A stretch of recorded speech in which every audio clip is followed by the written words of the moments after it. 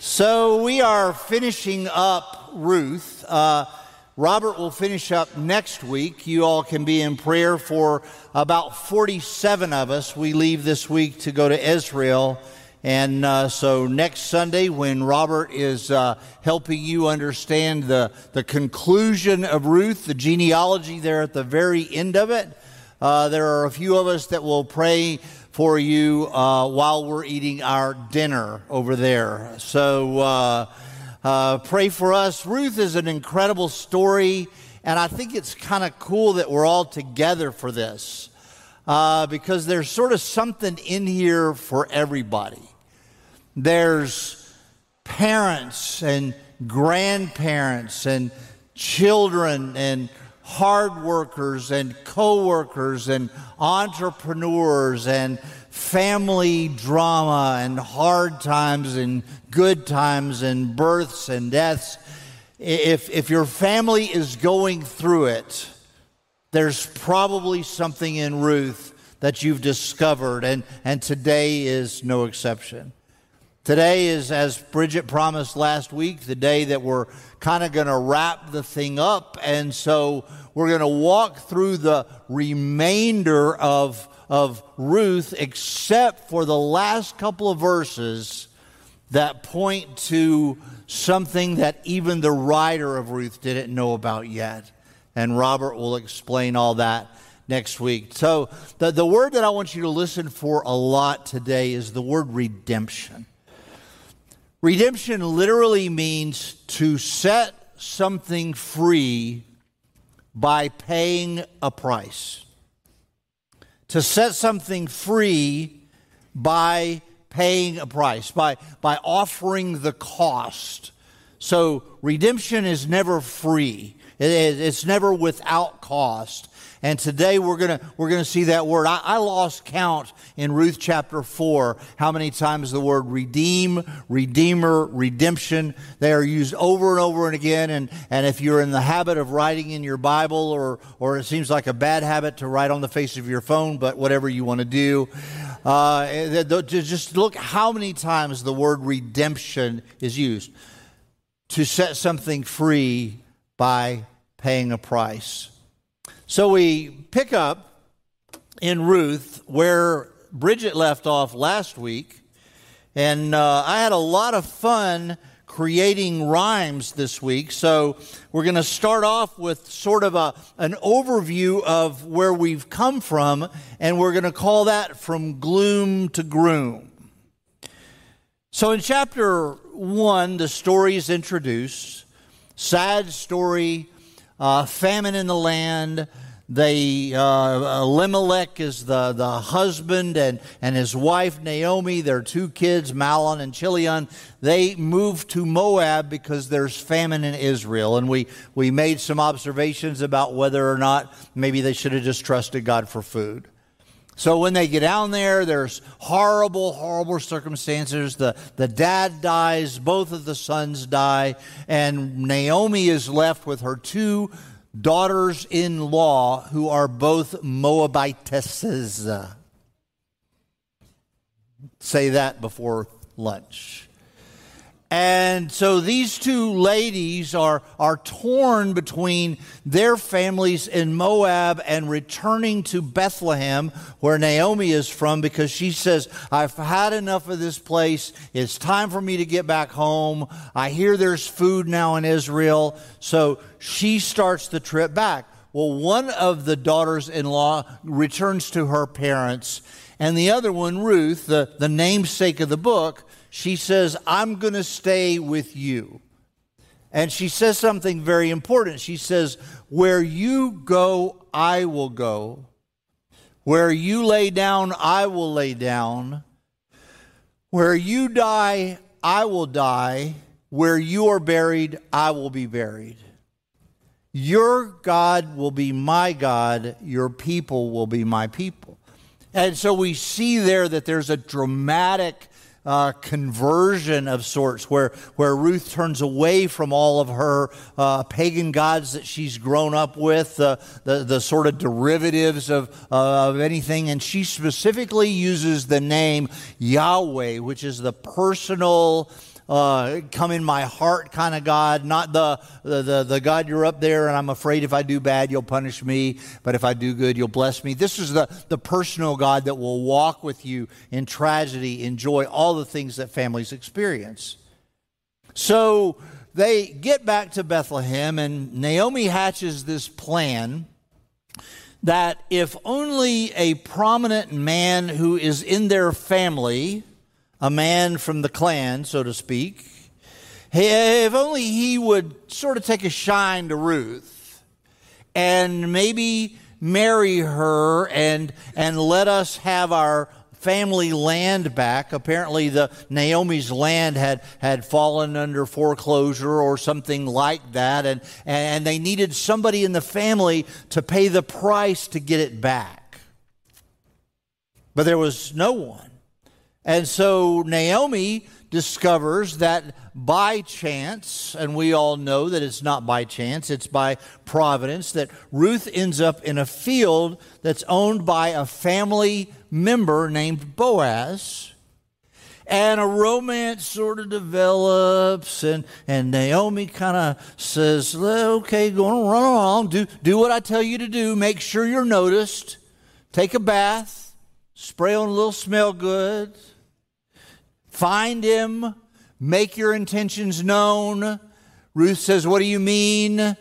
In her own way, Naomi says, well, here's the deal. Ask him to marry you. Sort of a Sadie Hawkins move 1,000 years before Christ. So that all happens, and Boaz is interested. He's a little bit older. He's a little bit excited that he's an attractive young thing is sort of looking at him. And so the agreement is made, and he is ready to seal the deal, redeem the land, take Ruth as his wife. Everything's going to be lovely. There's a problem. There's another guy in the family who is closer in the line of succession. He's the one who really has the rights to redeem the property. And so that's where Bridget left us last week. He said, I will take care of business. Ruth is told by her mother-in-law, Naomi, if he says he's going to take care of business, he'll take care of business, so you need to just wait. So Boaz moves to action. Ruth moves to patience, and that's where we pick up here. So we've gotten from gloom to groom, and now we need to get from the threshing floor to the city door. See what I did there? In chapter 4, we pick up, now Boaz had gone on, and I didn't put all the scripture on the screen this week because there's so much of it. There's a Bible in front of you under the little chair rack thing, or maybe in your phone or your own copy of God's Word. Ruth chapter 4 is where we're at, but it's a story you can follow along pretty easy. So Boaz had gone up to the gate. Little word about the city gate. That was where all business got done. So the cities in Palestine were walled. They were normally on a hill because that's what you could defend. And so the fields that produced crops, and usually the water source was outside the city. And the gate or the city wall, the gate in the city wall, there was only one so you could defend it. It was this serpentine kind of thing that would be really hard for armies to breach. And just inside that was a little courtyard area that was sort of the town hall, the courthouse, the gathering place, the community room. It's where everybody did business. So that's where Boaz was. He had a plan. He went to the city gate and he sat down. Now again, the word behold is used there to tell us that, hey, unexpected twist. Here's a little turn in the story coming. Be alert.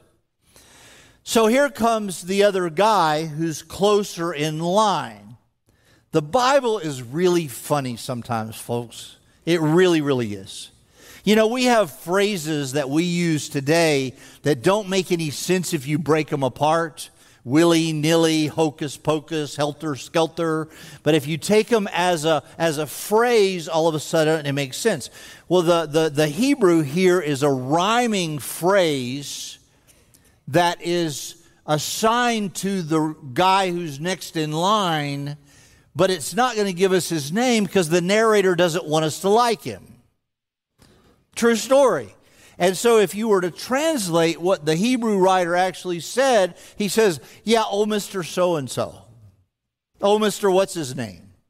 He came by. So what's his face decided, and it's a combination of providence and practicality. Of course, it was predictable that he would go past there. That was the only way he could get out. But it was also God ordained that God set all this up because Boaz needed to have a conversation with him about the possibility of land and a hand. I'm on a roll, folks. So he says, turn aside, what's your face, and sit down here. What choice did the guy have? So he turned aside. He sat down. Boaz had assembled 10 elders, sort of the city council. He gotten them all there.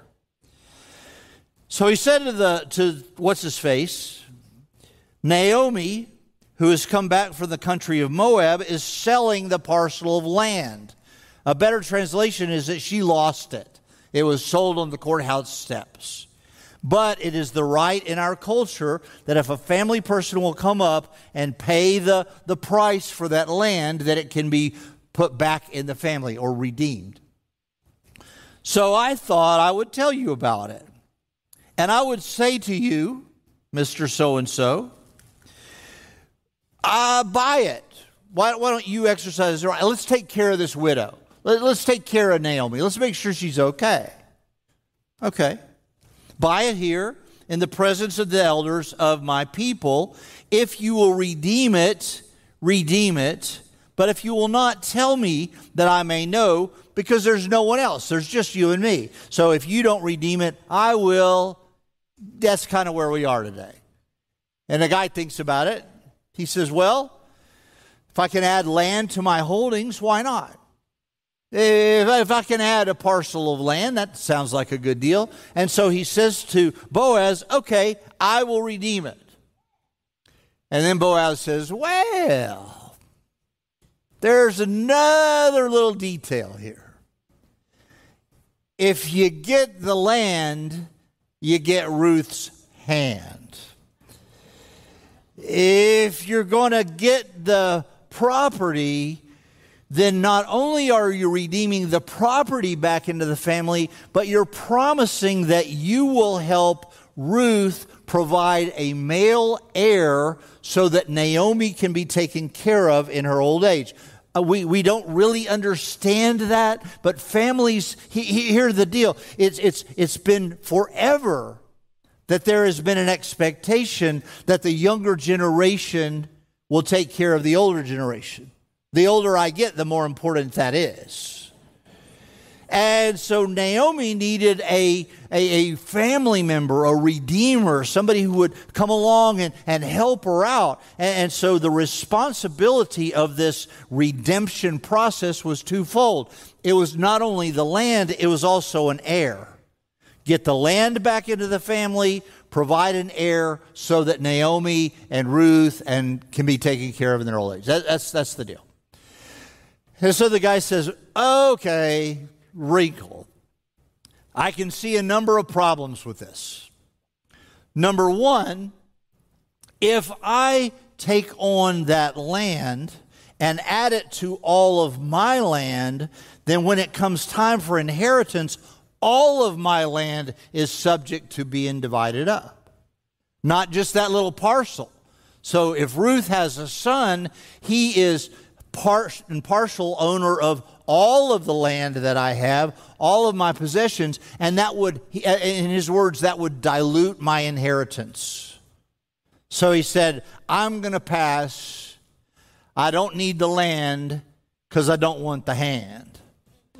The other part of the wrinkle is I can only see this guy coming home and saying, honey, I had an interesting day. I'd like for you to meet Ruth. And I'm guessing he said, that's not going to play well either. And so he passes on the whole thing, and the story goes on. Boaz says, the day you buy the field from the hand of Naomi, you also acquire Ruth. He says, I don't believe I want to do that. And so verse 7, this was the custom in former times in Israel. And that's fascinating to me, because apparently a lot of time had passed between when the story happened and when the story had written. Because this custom had passed out of being in use. It was the custom. In the olden days, they used to have to walk uphill to school both ways, and it snowed every day in the olden days. And so he said it was the custom in former times that to confirm a transaction, one drew off his sandal and gave it to the other.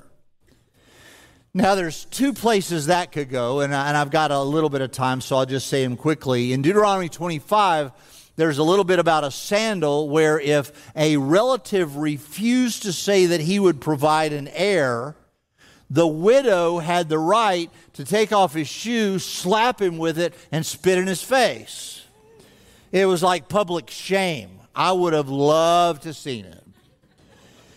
But that's probably not what this is talking about. This is probably talking about a real estate transaction, because as God interacted with his people, land was a really big deal. And if you could put your foot on land, it demonstrated possession. And so if you took somebody else's sandal and put it on your land or exchanged where your foot would go, it's like the closing table of a real estate deal.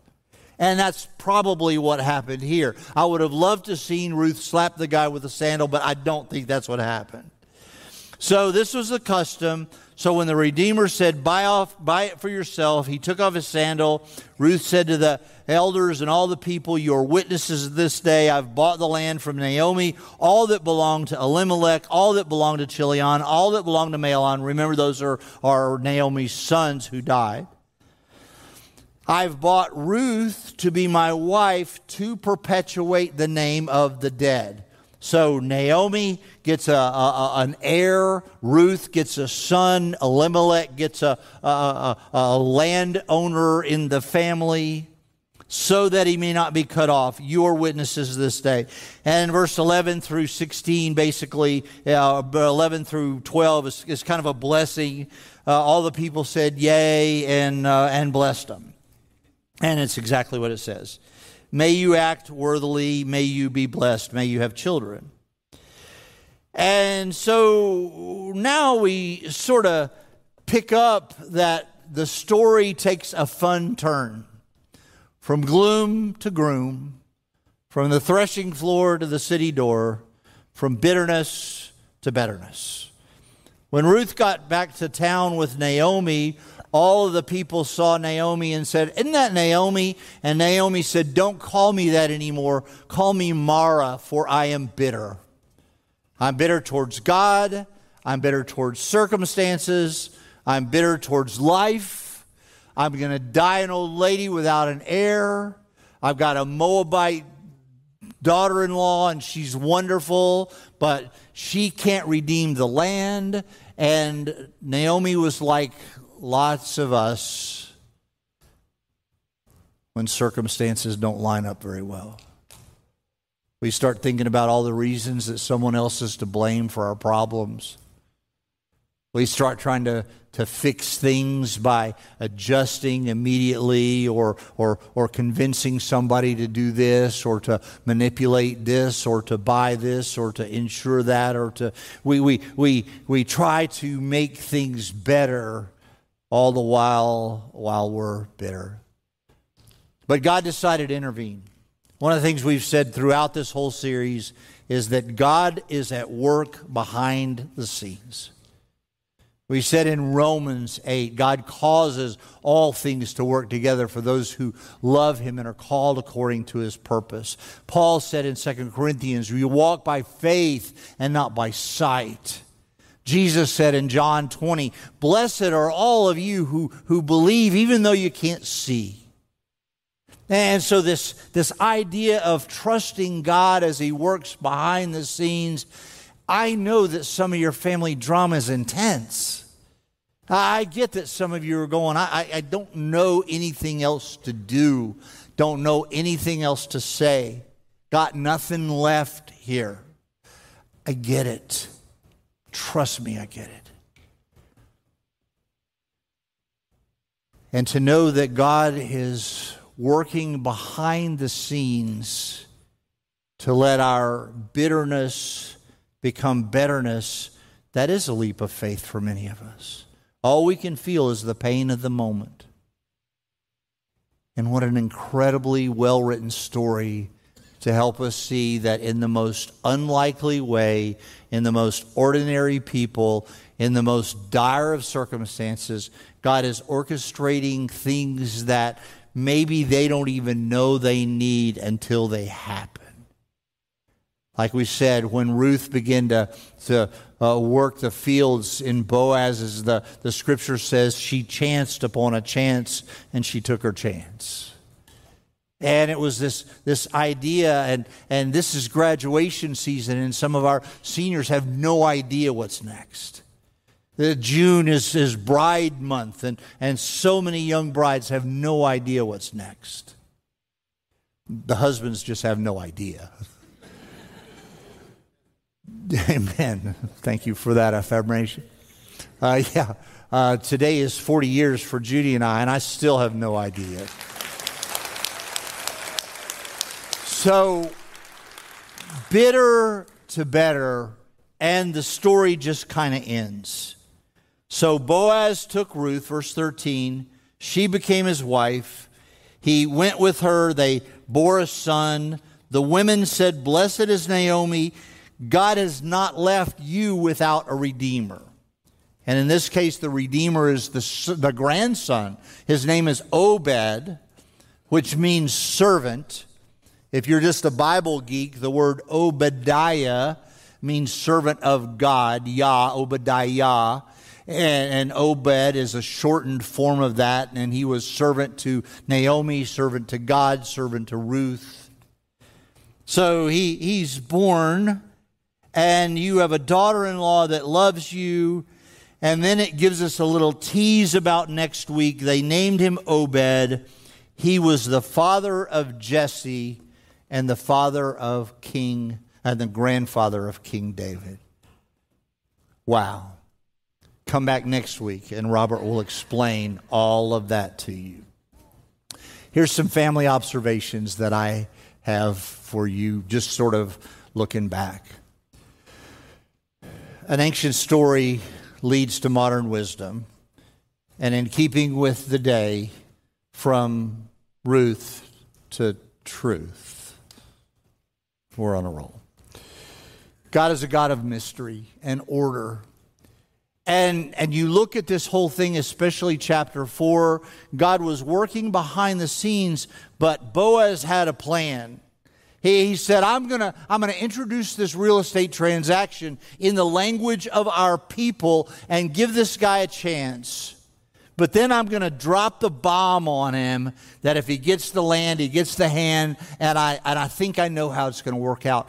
God honors that in our families. We trust that He is working behind the scenes. We don't get ahead of Him. We don't really get beside Him. We get behind Him, and then we work strategically as we understand what He's revealing to us. We sometimes that looks like reaction. Sometimes that is trusting the extraordinary. Sometimes it's just, God, I don't know what to do next, so I'm going to trust you. God is order and mystery, and He wants us in families to do things properly and strategically. We have to fight for our families. Boaz fought for his family. It was sort of a gradual unfolding in his understanding that that's what he had to do. But moms, dads, kids, he fought for his family. Ruth fought for a family. Naomi fought for the whole redemption process is costly. And Boaz laid his reputation on the line. He laid his inheritance on the line. If the other guy said, my inheritance is going to get diluted, we don't have any reason to believe that Boaz's inheritance wouldn't get diluted too. But for him, it was worth it because he was fighting for a family.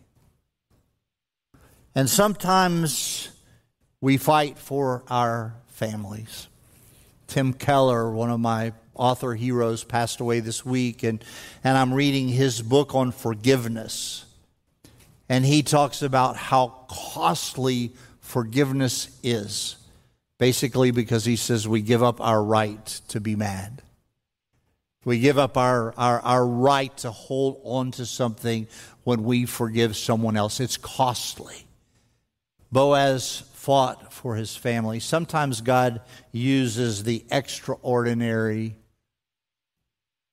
and sometimes he uses the unexpected to accomplish the extraordinary. So many times in this story you go, didn't see that coming. Didn't see that coming. Wow. Oh, threshing floor. Oh, and by the way, I needed to solve a mystery for you. A lot of you got hung up on the phrase, she uncovered his feet. Let me go ahead and unpack that for you. To uncover one's feet in Hebrew means this, literally, to uncover one's feet. And the truth that goes behind that is that cold feet make you wake up. You ever been in bed, your feet are cold, you go, oh, my feet are cold. And while there is an argument for the euphemism that carries, I just don't take that to be what that means at its very heart, because they go out of their way to describe Boaz and Ruth both as people of integrity. So she uncovers his feet, unexpected, didn't see that happening. Thousands of years from now, people are going, uncover his feet. Cover me with your blanket. And we've done that for years and years. But behind it, God is doing the extraordinary through the unexpected. Always, always, always, our families are part of a bigger picture. You know, we've talked about this throughout this series, that our families here at DBC were part of a bigger family that is DBC. And so when we have some drama in our families, it's unlikely that drama is unknown across our community of faith. It is highly likely that you will be able to find someone who has walked through what you're walking through. Our families are always part of a bigger picture. I wouldn't wish what happened after Hurricane Katrina and Judy and I on anybody, but we learned a lot from it. I wouldn't wish the job loss that some of you have experienced, or the tragedy of children who pass away prematurely. I wouldn't wish that on anybody. But in every single one of those stories, your story has been beneficial to someone else as you have come alongside of them. Your family is always part of a bigger story. And finally, the reminder, redemption is costly. By very definition, it's costly. Jesus says that anyone who will come after me, they will be saved. It sounds free. It sounds easy. It sounds like all we've got to do is become a follower of Christ and our life will be wonderful. No, our life will be eternal. And it cost a very high price, the death of Jesus Christ on the cross. And so when we talk about this love story, it's a great love story. Everything turns out well in the end. But there was a price paid throughout. And we can't ever forget that our redemption, this story has become for Christians a sort of a metaphor or an allegory of how much God loves us, how much He fights for us, how He will redeem us when we come after Him. But it's a costly redemption. And for that, we're eternally grateful. Would you pray with me? God, we are stunned at the redemption story that we find in Ruth. We're blown away by the willingness of Boaz to take on Ruth.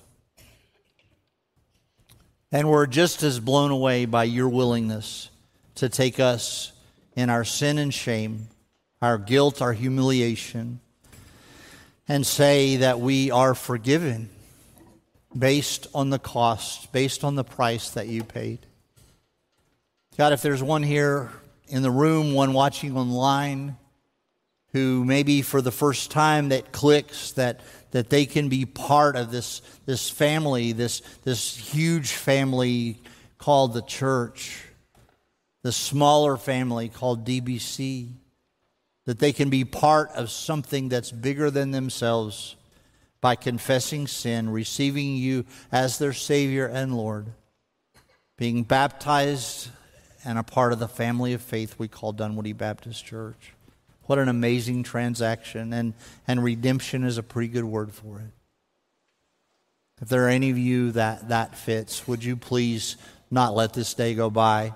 Find a greeter out in the lobby. Find one of us as pastors. We're about to have a picnic. Find us at the picnic and say, I want to begin a conversation about what it would be to be a child of God just like this story.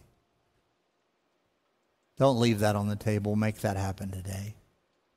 Father, bless our time together. We are grateful for this scandalous redemption that you brought about through the death of your Son on the cross. In Jesus' name, amen.